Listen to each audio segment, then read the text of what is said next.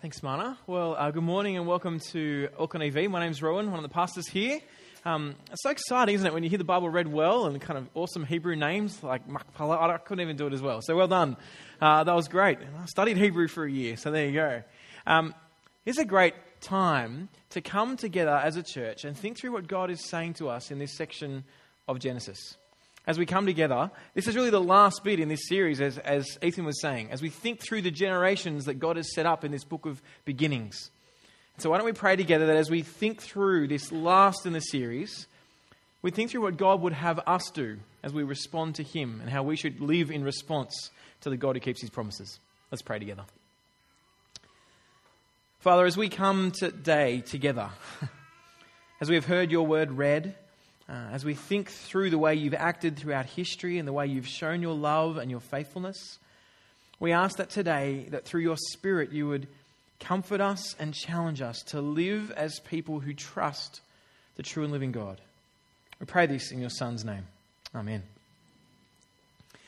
I don't know if you ever had any reoccurring dreams or thoughts as a child, but for me, I had this reoccurring kind of thought that my dad wouldn't make it home from work. I don't know why that was. There was this sense where I always thought that there'd be something that would happen to him. For my dad, his dad died when he was 18.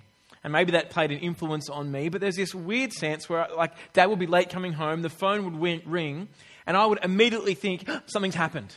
I don't know if you've ever had that. I don't know what it was, but it was just there. Now, thankfully, that hasn't happened yet. It will, but it hasn't happened yet. Have you ever had that sense of something not great is going to happen? You ever had that sense of, death is just wrong and horrific? It robs us of life, it robs us of relationships and fulfillment and hope. Death makes us question life. What is God doing? Why are we here? What is life all about? As we get to this last section in the story of Genesis, we see that Joseph receives that phone call. He did have a phone. But he finds out those words, the news that no one wants to hear. Your father is dying. So come with me to Genesis 48, verse 1. Sometime after this, Joseph was told, your father is weaker. So he sent out with two of his sons, Manasseh and Ephraim. When Jacob was told, your son Joseph has come to you, Israel summoned his strength and sat up in bed. Throughout the story of Genesis, we've been seeing these promises that are played out to Abraham, to his son Isaac, and to his son Jacob. These promises that God had given to have many, many descendants, to be a great nation, to have a great land. And we get to this last section and we don't see many of those coming true. You can imagine as Joseph came to his dad's bed and as his dad, the old man Jacob, sits up, there's a sense of bittersweetness to it. Finally, they've been reunited. Finally, they're in the same area, but now his dad is about to die. And you kind of wonder what's going through Jacob's head as he gathers his strength to sit up. I'd imagine there's unfulfilled dreams. Those promises that God had given him, unrealized hopes. We hear him speak of the sorrow of losing his wife, the love of his life, Rachel. That promised land to Abraham, that nation and blessing hasn't happened. He's in Egypt. He's away. His wife Rachel is dead. He's seeing his son, the prized son that he loves so much, possibly for the last time. And you've got to wonder, why has Jacob lived? What's going through his head? What is life about? Then we hear his final words. 48 verse 8. When Israel, or Jacob, saw Joseph's sons, he said, who are these? And Joseph said to his father, they are my sons that God has given me here. So Jacob said, bring them to me and I will bless them.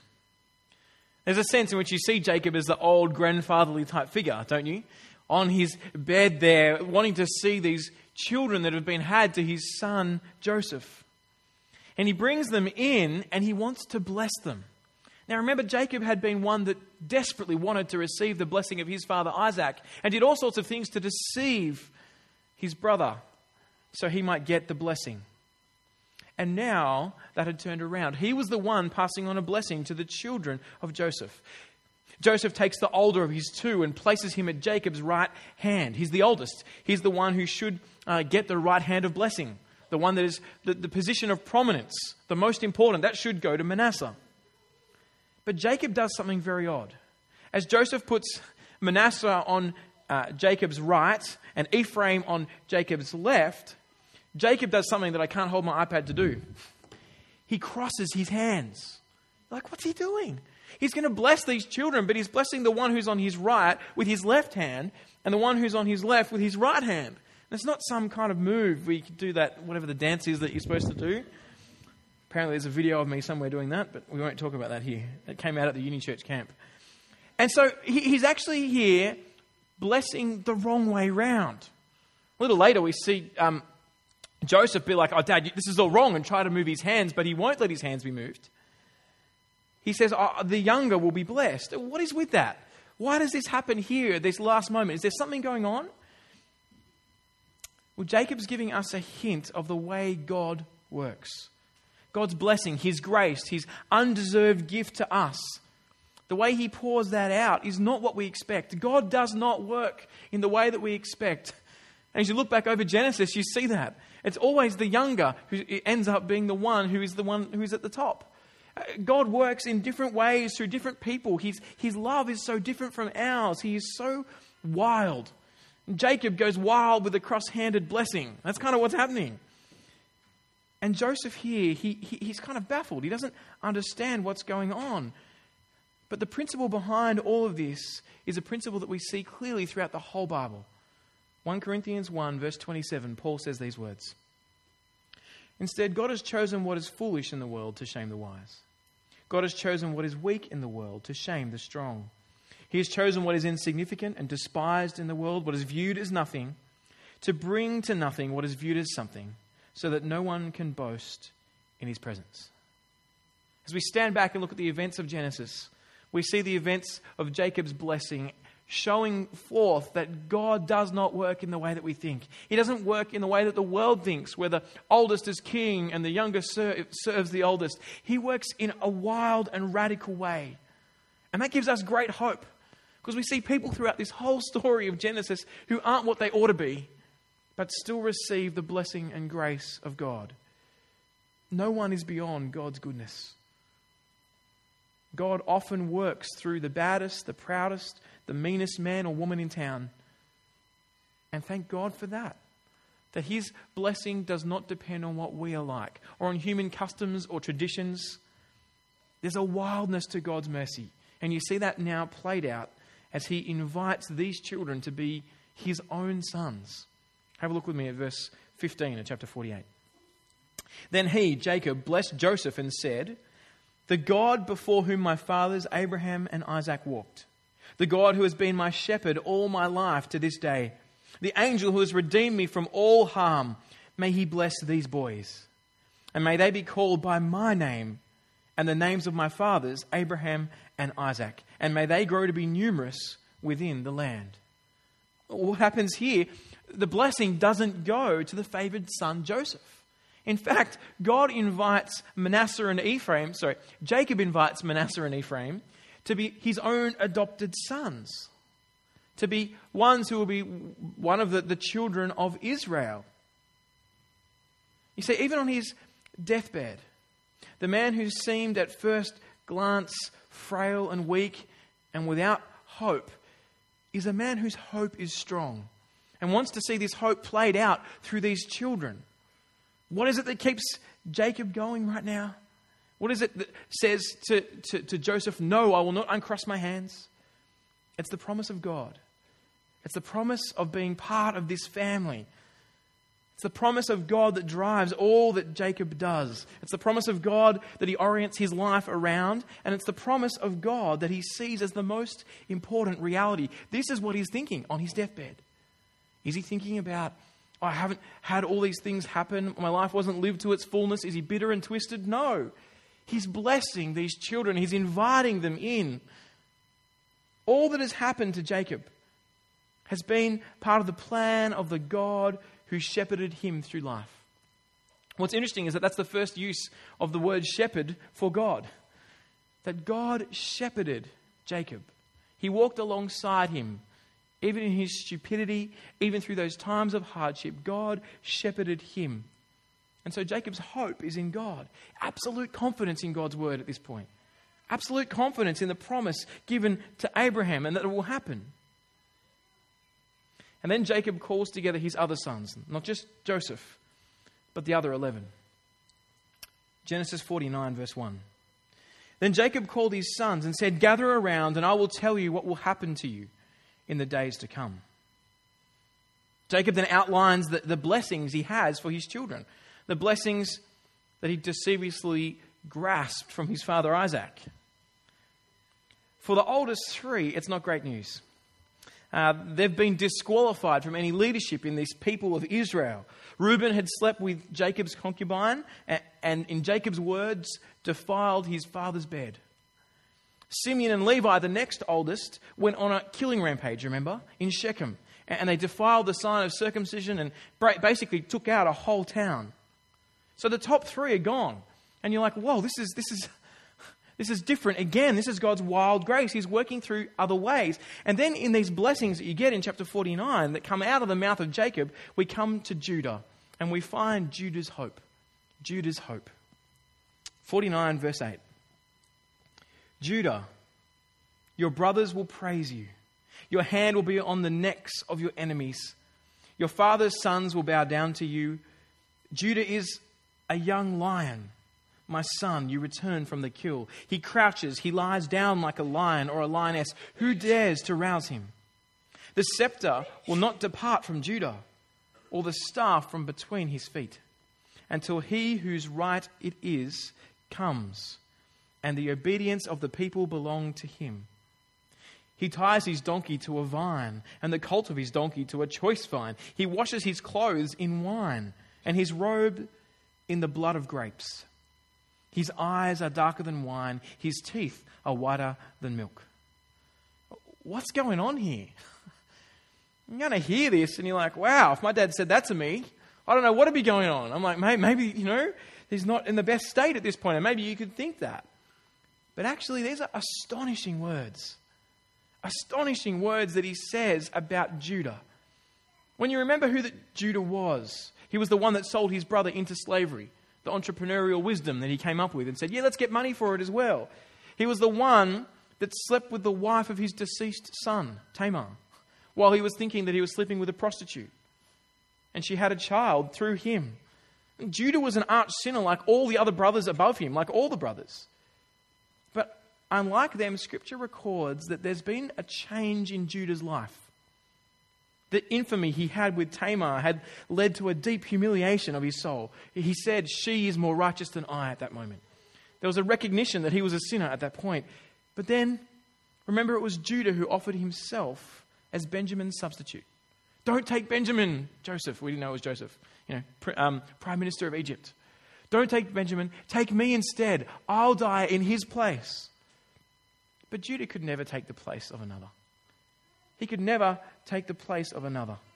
There'd only be one in human history who could properly take the place of another. And that would be the king who rules with God's scepter. The one they call the Lion of Judah. Jesus is the one that Jacob is pointing to when he talks about the blessings that are to come to the tribe of Judah. Judah's hope would be Israel's hope, humanity's hope. And while God saved humanity at one point in a short period of time through Joseph in Egypt, when he provided food for them and provided that 7 years of kind of food when there was famine, it would ultimately be the Lion of Judah, Jesus, who would save humanity from the ultimate enemy of sin and death. This blessing here sets us up with an expectation of what is to come, of who is to come, and how great that hope is. It expands our pictures and our hope of what is to happen. This whole idea of vineyard and donkeys and wine and white teeth, like what is going on there? It's a picture that there will be a time when this one in the tribe of Judah will come and bring in such an abundance of grapes, of goodness, that the promised king will tether his donkey to the grapevine. And rather than the viticulturalist kind of going, these are the choice grapes, they're like, don't worry about it. The donkey can eat these. There's so much wine, so much grapes, so much blessing, so much abundance. They're like, Give the best choice grapes to the donkey. It's fine. The promised king will have no concern over some donkey eating it, helping itself to the vintage grapes. His eyes will be darker than wine, white, teeth whiter than milk. It's a picture here in picture language of his strength and power, whoever this one is. Vines are used as hitching posts for his donkey. That water will be used as wash water. They'll wash their clothes in wine when this one comes. It's kind of like, we go and we worry about the price of water when it comes in, or hot water. Like, it's expensive because it costs electricity to heat up, and we wash our clothes in hot water. That's it's pretty out there. They're saying when he comes, we'll use wine. That's like, go for it. It's the kind of idea. The streets will be paved with gold. Wine will be flowing. There's this amazing picture of when this one comes. This week, I got something that I've never understood before. I was thinking through when Jesus came in John chapter 2, and we see a carpenter from Nazareth who's a descendant of Judah. And the first kind of thing we see him do as the promised king, perhaps, is what? Do you remember? Water into wine. He's at a wedding in Cana. They've run out of the good stuff. There's no more wine left. They come to him, and his first public sign is that he turns water into wine. And suddenly, when that happens, well, come with me, have a look what happens. John 2, verse 9. When the chief servant tasted the water after it had become wine, he didn't know where it came from. Though the servants who had drawn the water knew, he called the groom and told him, everyone sets out the fine wine first, then after people have drunk freely, the inferior. But you have kept the fine wine until now. Jesus performed this first sign. Sign of what? In Cana of Galilee. He displayed his glory, and his disciples believed him. I've always wondered, why was that the first sign that he did? I thought it might have been something about bringing in abundance, but it's because it's fulfilling Jacob's blessing to Judah. This is Judah's hope. Here is the king who will rule forever with a scepter forever, the one who turns water to wine, who brings in abundant blessing. He's here, and when the disciples see that, they get it. Water to wine, this is him. This is the promised king. The day had come, the Messiah was here, and that day at Cana, that wedding, was one of exuberant abundance.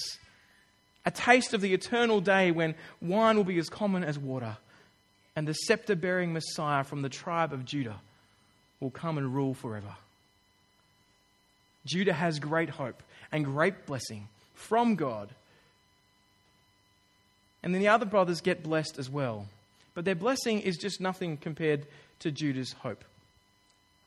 Come with me to 49:29. And we'll hear then some of Jacob's hope in his last words. 49:29. Then Jacob commanded them, I'm about to be gathered to my people. Bury me with my fathers in the cave in the field of Ephron the Hittite. And verse 33. When Jacob had finished instructing his sons, he drew his feet into the bed and died. He was gathered to his people. It's just so matter of fact. He proclaims these blessings for his children. He talks about what will happen. He talks about Judah being the one that will rule. And then the thing that he says, his final words are, make sure my bones go back to Canaan, and then pops his feet up in bed and dies. No fanfare, nothing else. What is his hope? What allows him to finish life this way? There's this kind of confidence behind him, a kind of security that's there. What is that? They got me thinking, if I could choose my final words to say to loved ones and friends, what would I say? What would you say? I've often thought about the idea of recording a video. It's a little bit morbid, but I've often thought it'd be great to record a video to be played at my funeral. That kind of said things to my kids that I could say that I loved them and cared for them, and I could point out things that would be important for people to hear. I've often thought it'd be a great idea to do, and I've heard of people doing it. But the thing that stopped me, foolishly, is I'm like, well, if I do that, maybe God will end my life sooner. Something helpful to give to people. As weird as that sounds, just real life confession. So I haven't yet, just in case you're wondering. Well, what advice would you say? How would you be? Confident? Scared? Excited? What words would you choose as your final words and your final actions? Jacob, after pronouncing these blessings, doesn't speak of love, doesn't speak of his regrets. He leaves only one final instruction: take my bones to Canaan. Why is that so important? Why is that so important? Bury me in the land of Canaan. He drew his feet into bed and died. Now, I've not been around many people dying. But for Jacob, this just seems so calm. Why is that?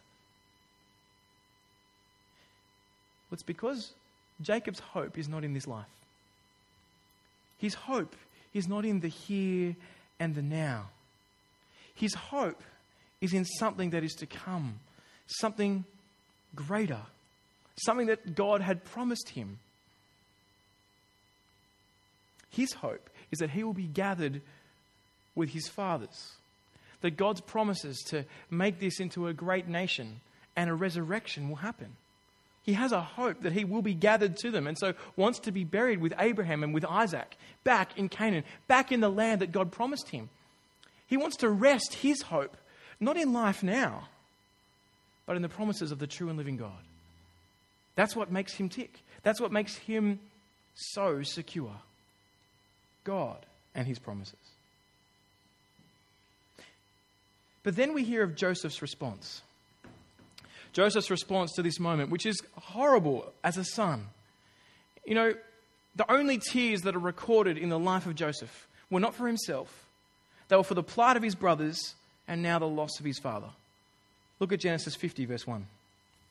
Then Joseph, leaning over his father's face, wept and kissed him.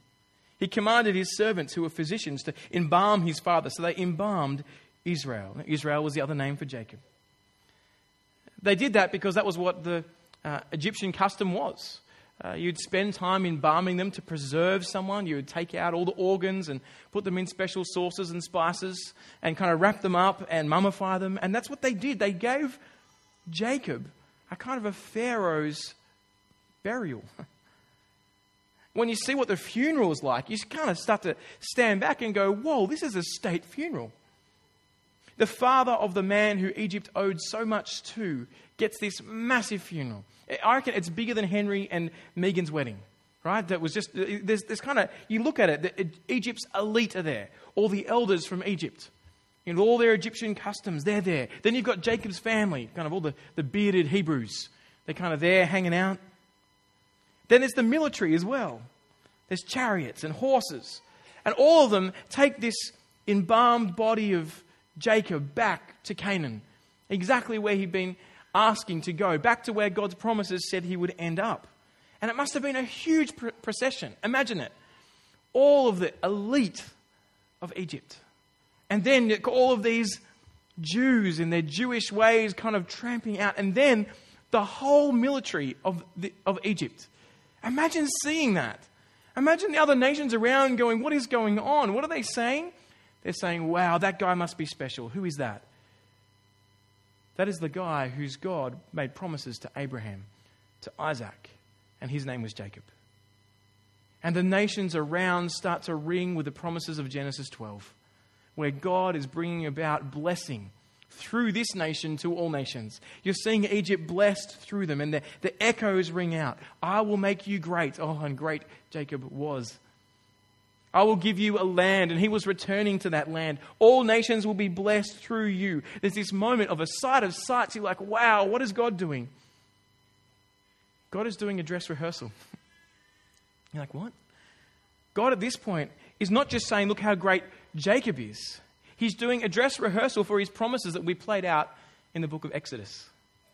They leave and go by the same route, we're told, as Israel did when they leave Exodus 400 years later.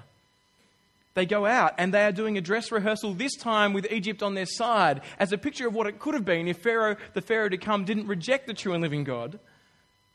But now they're giving a dress rehearsal for God's ultimate glory to be shown. Well, not quite ultimate, second ultimate. The salvation from Egypt that would come. The funeral points forward to the future hope for this nation. The hope that had been spoken of. They will spend 400 years in slavery in Egypt. But again, God will bring them out and he will fulfill his promises. But unlike his father, Jacob, who had made Joseph promise to take his bones back to Canaan, Joseph's death is contrasted as a little different. Joseph, in his death, was content to have people take his bones back to Canaan whenever the Exodus happened, whenever that future point would be. There was no grand funeral procession recorded for Joseph, although it probably was there, you'd imagine. We read simply at Joseph's death of his hope. Genesis 50:26. Joseph died at the age of 110. They embalmed him and placed him in a coffin in Egypt. That's it. We've had 10 chapters of the life of Joseph. And we just get Joseph died, 110, they embalmed him, placed him in a coffin in Egypt.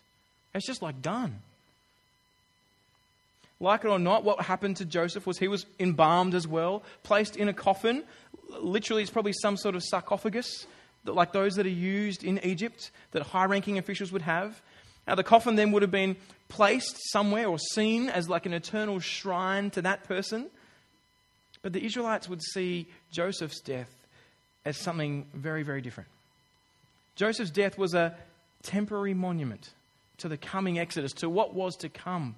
Because Joseph, like his father Jacob, also hoped in the promises of God, bringing about his purpose, bringing them into a land and fulfilling the promises that he's given them. The shriveled, colourless lips that lay in this sarcophagus, wrapped with folds of linen, had left this as their last utterance. Genesis 50, verse 24. Listen to Joseph's last words. I am about to die, but God will certainly come to your aid and bring you up from this land to the land he promised Abraham, Isaac, and Jacob. I am about to die, but God will certainly come to your aid and bring you up from this land to the land he promised Abraham, Isaac, and Jacob. See, to believing hearts, those bones that were in that kind of mummified thing spoke of great hope that was to come. A great hope that God would fulfill his promises. With the passing of somewhere near 30 generations, Pharaoh would let Israel go. And do you know what Moses did? Moses and his people removed the sarcophagus that he would have been in, bearing Joseph's bones. And as they bore his bones along, being chased by a different Pharaoh, a pillar of cloud shaded them by day, and the pillar of fire illuminated them at night.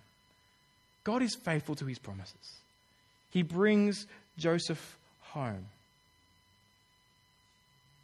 Question for us, though, as we see this end of this great book of promises, is what is our hope? What is our hope? If we're honest, we'll all face that day where it will be our last, where we will need to think through what life is about. We'll have to work out what is next and what we say to others. Some of us will get a chance to work that out, others won't. What is our hope? How do we live with the confidence that Joseph and Jacob had, where they can put their feet into their bed and die with some sort of security and a hope that seems so strong?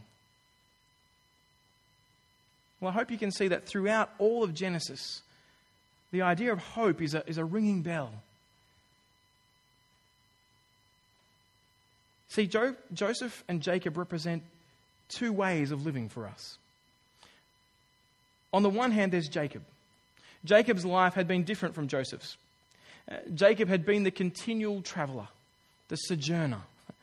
His life had never really settled. His life had been about has been about conflict and discomfort and difficulty. He had a hard life. Famine, son die, other son taken away, other sons complete drop kicks, doing stupid things, making his name horrible in the nations around them. Life had not been easy for Jacob. It had to work for the love of his wife and then tricked and then wait longer and work again. But Joseph, yes, there'd been some hardship at the start. Yes, there had been difficult times, but things had generally, once those times were sorted, been all right for him. Since being dragged out of prison, his life had been comfortable. He'd been set up as the second in charge of all Egypt. He's reunited with his family. He's the one who's in control. He's the one who seems to have power. He married a wife who's borne him children. There doesn't seem to be any issues having children there at all. Unlike Sarah, Rebecca, Rachel, Tamar. He's experienced wealth and security. He's lived a fairly settled existence. And for such people, hope is not easy. When things are going well and life is running out pretty well, it's so easy for us to go, what hope do I need? My life is great now. I'm living it up. I'm living for the here and now, and it is great. Hope is not easy when things are okay, when material things are plentiful and life is comfortable. We find it so much easier to trust in ourselves. And the question you've got in the life of Joseph is, will he end up like his father Jacob? Or will he end up like the Egyptians? Will he become so Egyptianified that he forgets the promises that are there? Thankfully, we see in his last words that he didn't. He worked hard against that, to hope in the same thing his father hoped in. The book of Hebrews puts Joseph and Jacob together in their hope. Have a look at what Hebrews says. Hebrews 11:21. By faith, Jacob, when he was dying, blessed each of the sons of Joseph, and he worshipped, leaning on the top of his staff. By faith, Joseph, as he was nearing the end of his life, mentioned the exodus of the Israelites and gave instructions concerning his bones. What does the writer of Hebrews remind us? That both of them were fixed on the promise of God.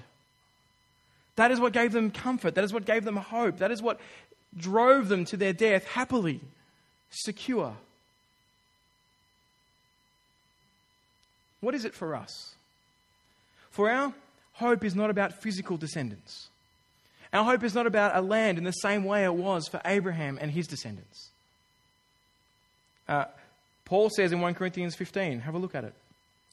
If we put our hope in Christ for this life only, we should be pitied more than anyone.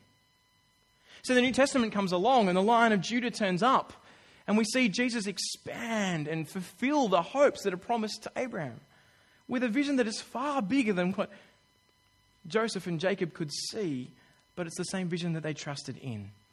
Paul says, if we have put our hope in Christ for this life only, for the here and the now, we should be pitied more than anyone. Friends, do not think that following Jesus now means life will be easy. We've seen that in Genesis. Do not think that following Jesus now means that we will get blessings now, although there are some, yes, but also hardships. But be very, very clear. The central call of a Christian is to live not for this life, but the next. It's not to hope in this life only, but in the life that is to come. See, Jesus tells us that Abraham, Isaac, and Jacob's hope was not for this world. It was not just about that little bit of land, all these promises of what they would be like just here in Israel. It was far, far bigger. Listen to this. Matthew 8, verse 10. Let's hear the words of Jesus on what is about to happen for Abraham, Isaac, and Jacob. Hearing this, Jesus was amazed and said to those following him, I assure you, I've not found anyone in Israel with so great a faith. I tell you that many will come from east and west and will recline at the table with Abraham, Isaac, and Jacob in the kingdom of heaven. See, Abraham, Isaac, and Jacob, their hope, and Joseph's too, was not for this life, but the kingdom of heaven. Do you see that? And what he's saying here is that many will come, and you're hearing the allusions to that promise of Abraham, to Abraham. Many nations will come and be blessed through Abraham and his descendants, particularly Jesus. And you're seeing Abraham, Isaac, and Jacob in the kingdom of heaven. That is what we get to look forward to if we trust in Jesus. The promise given to Abraham is fulfilled in Jesus, the Lion of Judah, and it's given to those who trust him. Listen to Paul in Galatians 3. Now the promises were spoken to Abraham, referring to his seed. He doesn't say, and to seeds, as though referring to many, but referring to one, and to your seed, who is Christ. In other words, the promises given to Abraham were actually given to Abraham and his seed, meaning they're fulfilled in Jesus. There is only one seed, namely Christ. Verse 27. For as many of you has been baptized into Christ, have put on Christ like a garment. There is no Jew or Greek or slave or free or male or female, for you are all one in Christ Jesus. And if you belong to Christ, then you are Abraham's seed, heirs according to the promise.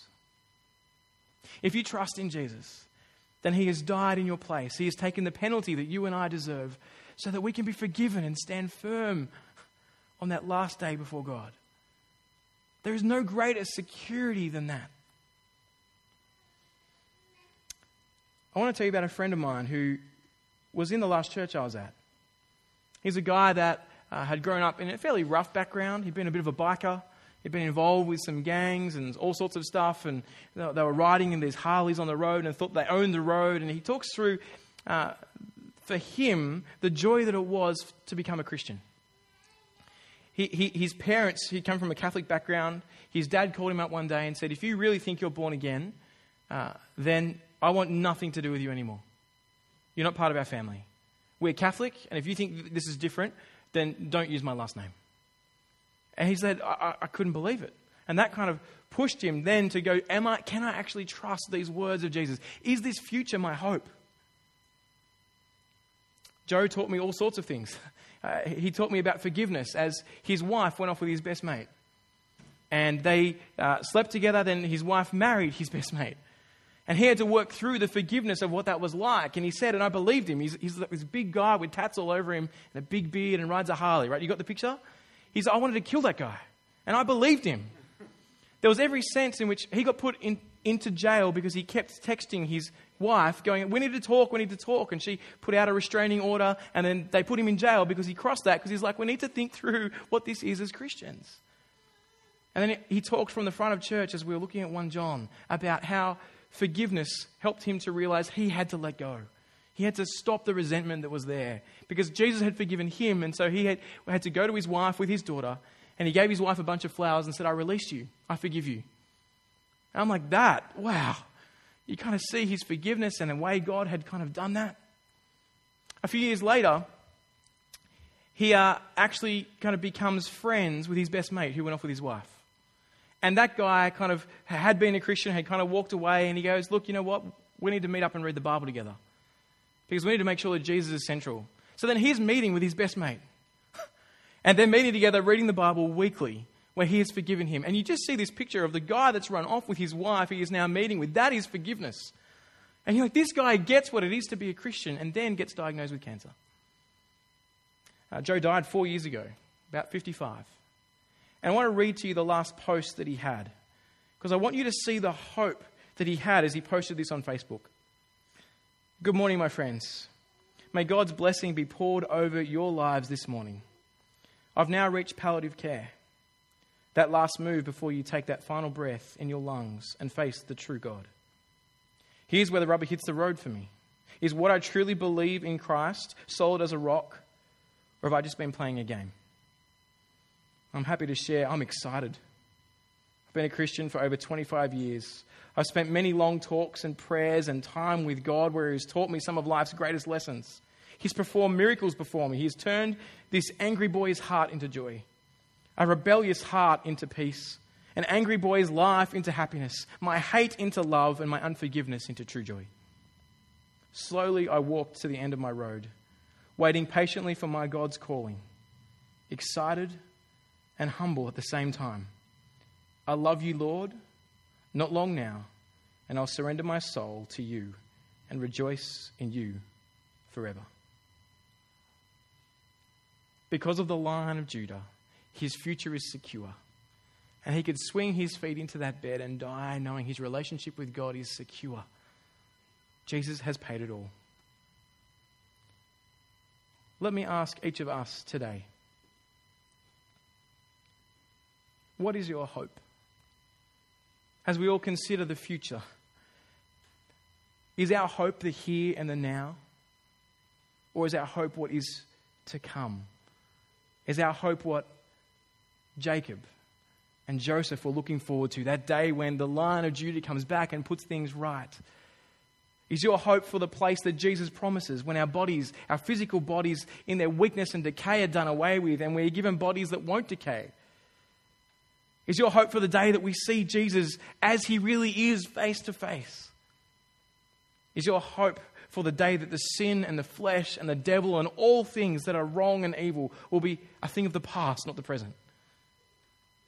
Is your hope for a day when tears and pain and suffering and aches and illnesses will be done away with? We are a people who live for the future. And that means that this world ought not be our desire.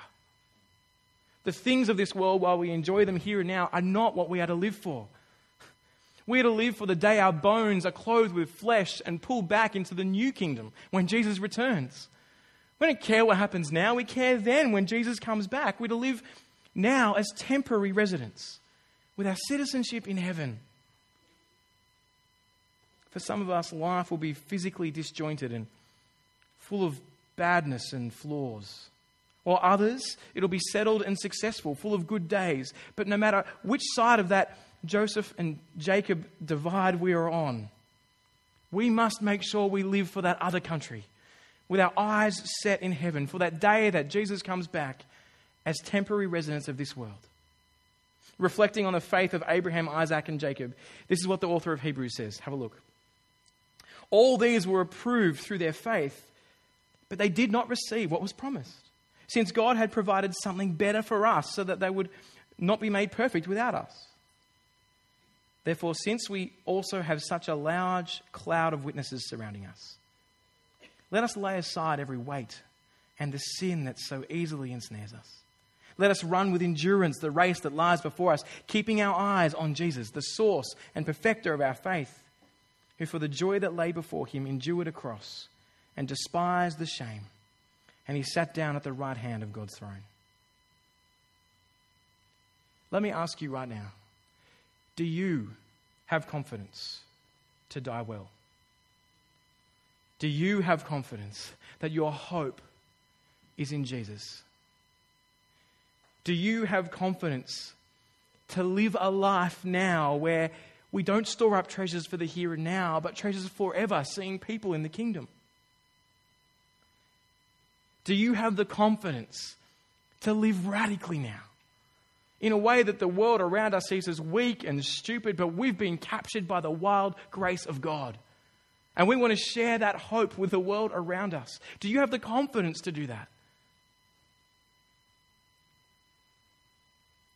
Will you depend on the God who works all things for his sake, no matter what the ups and downs of life bring, whether that be joy or sorrow? And I don't just mean notionally, yes, I'll depend on God. I mean really, on your knees. Friends, we want to be a church that is so captured by what Jesus has done that we live radically in the way we use our lives, in the way we use our money, our time, our intellect, the opportunities that are before us. We live not for now, but for the day Jesus comes back and all things are put right. What will that mean for you practically? What areas of your life do you need to put under this lordship of Christ where you go, I'm living for then? Are there areas that you think you're living for just blessing now? Yes, we can enjoy the world around us, but at what expense for eternity? Over the next few months, we'll be talking as a church about a church building, about us moving forward to think through how we can see a place set up that's kind of here for the long haul. The church building is not just a nice thing for us here and now. It's really, we want to build a training hospital. A training hospital that sees sick sinners come in and hear the news of Jesus and then be trained up and equipped as a teaching hospital and then sent out across this city, this country and the globe, proclaiming the news that gives life, pointing people to the God of Abraham, Isaac and Jacob. And that'll mean we need to make radical moves. That'll mean we need to invite our friends and put relationships on the line as we keep talking to people around who Jesus is and what he's done. We need to make radical moves with our finances, with our time, with our energy.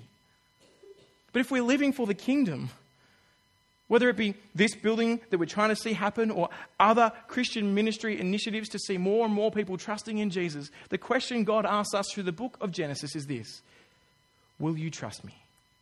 Will you trust I am in control?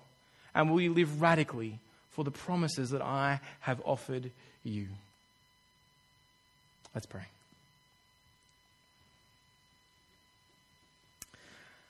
Father God, we want to thank you so much that you are the God that gives us confidence. That because Jesus died in our place and rose again, that we can have hope that death is defeated, that sin is defeated, and we can stand washed white as snow in the blood of your Son. We ask today that you would keep fixing our eyes on that future hope, that like Jacob and Joseph and Abraham and Isaac, we might live looking forward to the day that your promises are fully fulfilled, when Jesus comes back and all things are right. So Lord, carry us through our days. Fix our eyes on what is to come. Let us run the race with endurance, we ask. Let us be radical and bold and confident, not in our own abilities, but in the God who always keeps his promises. Pray this in your Son's name. Amen.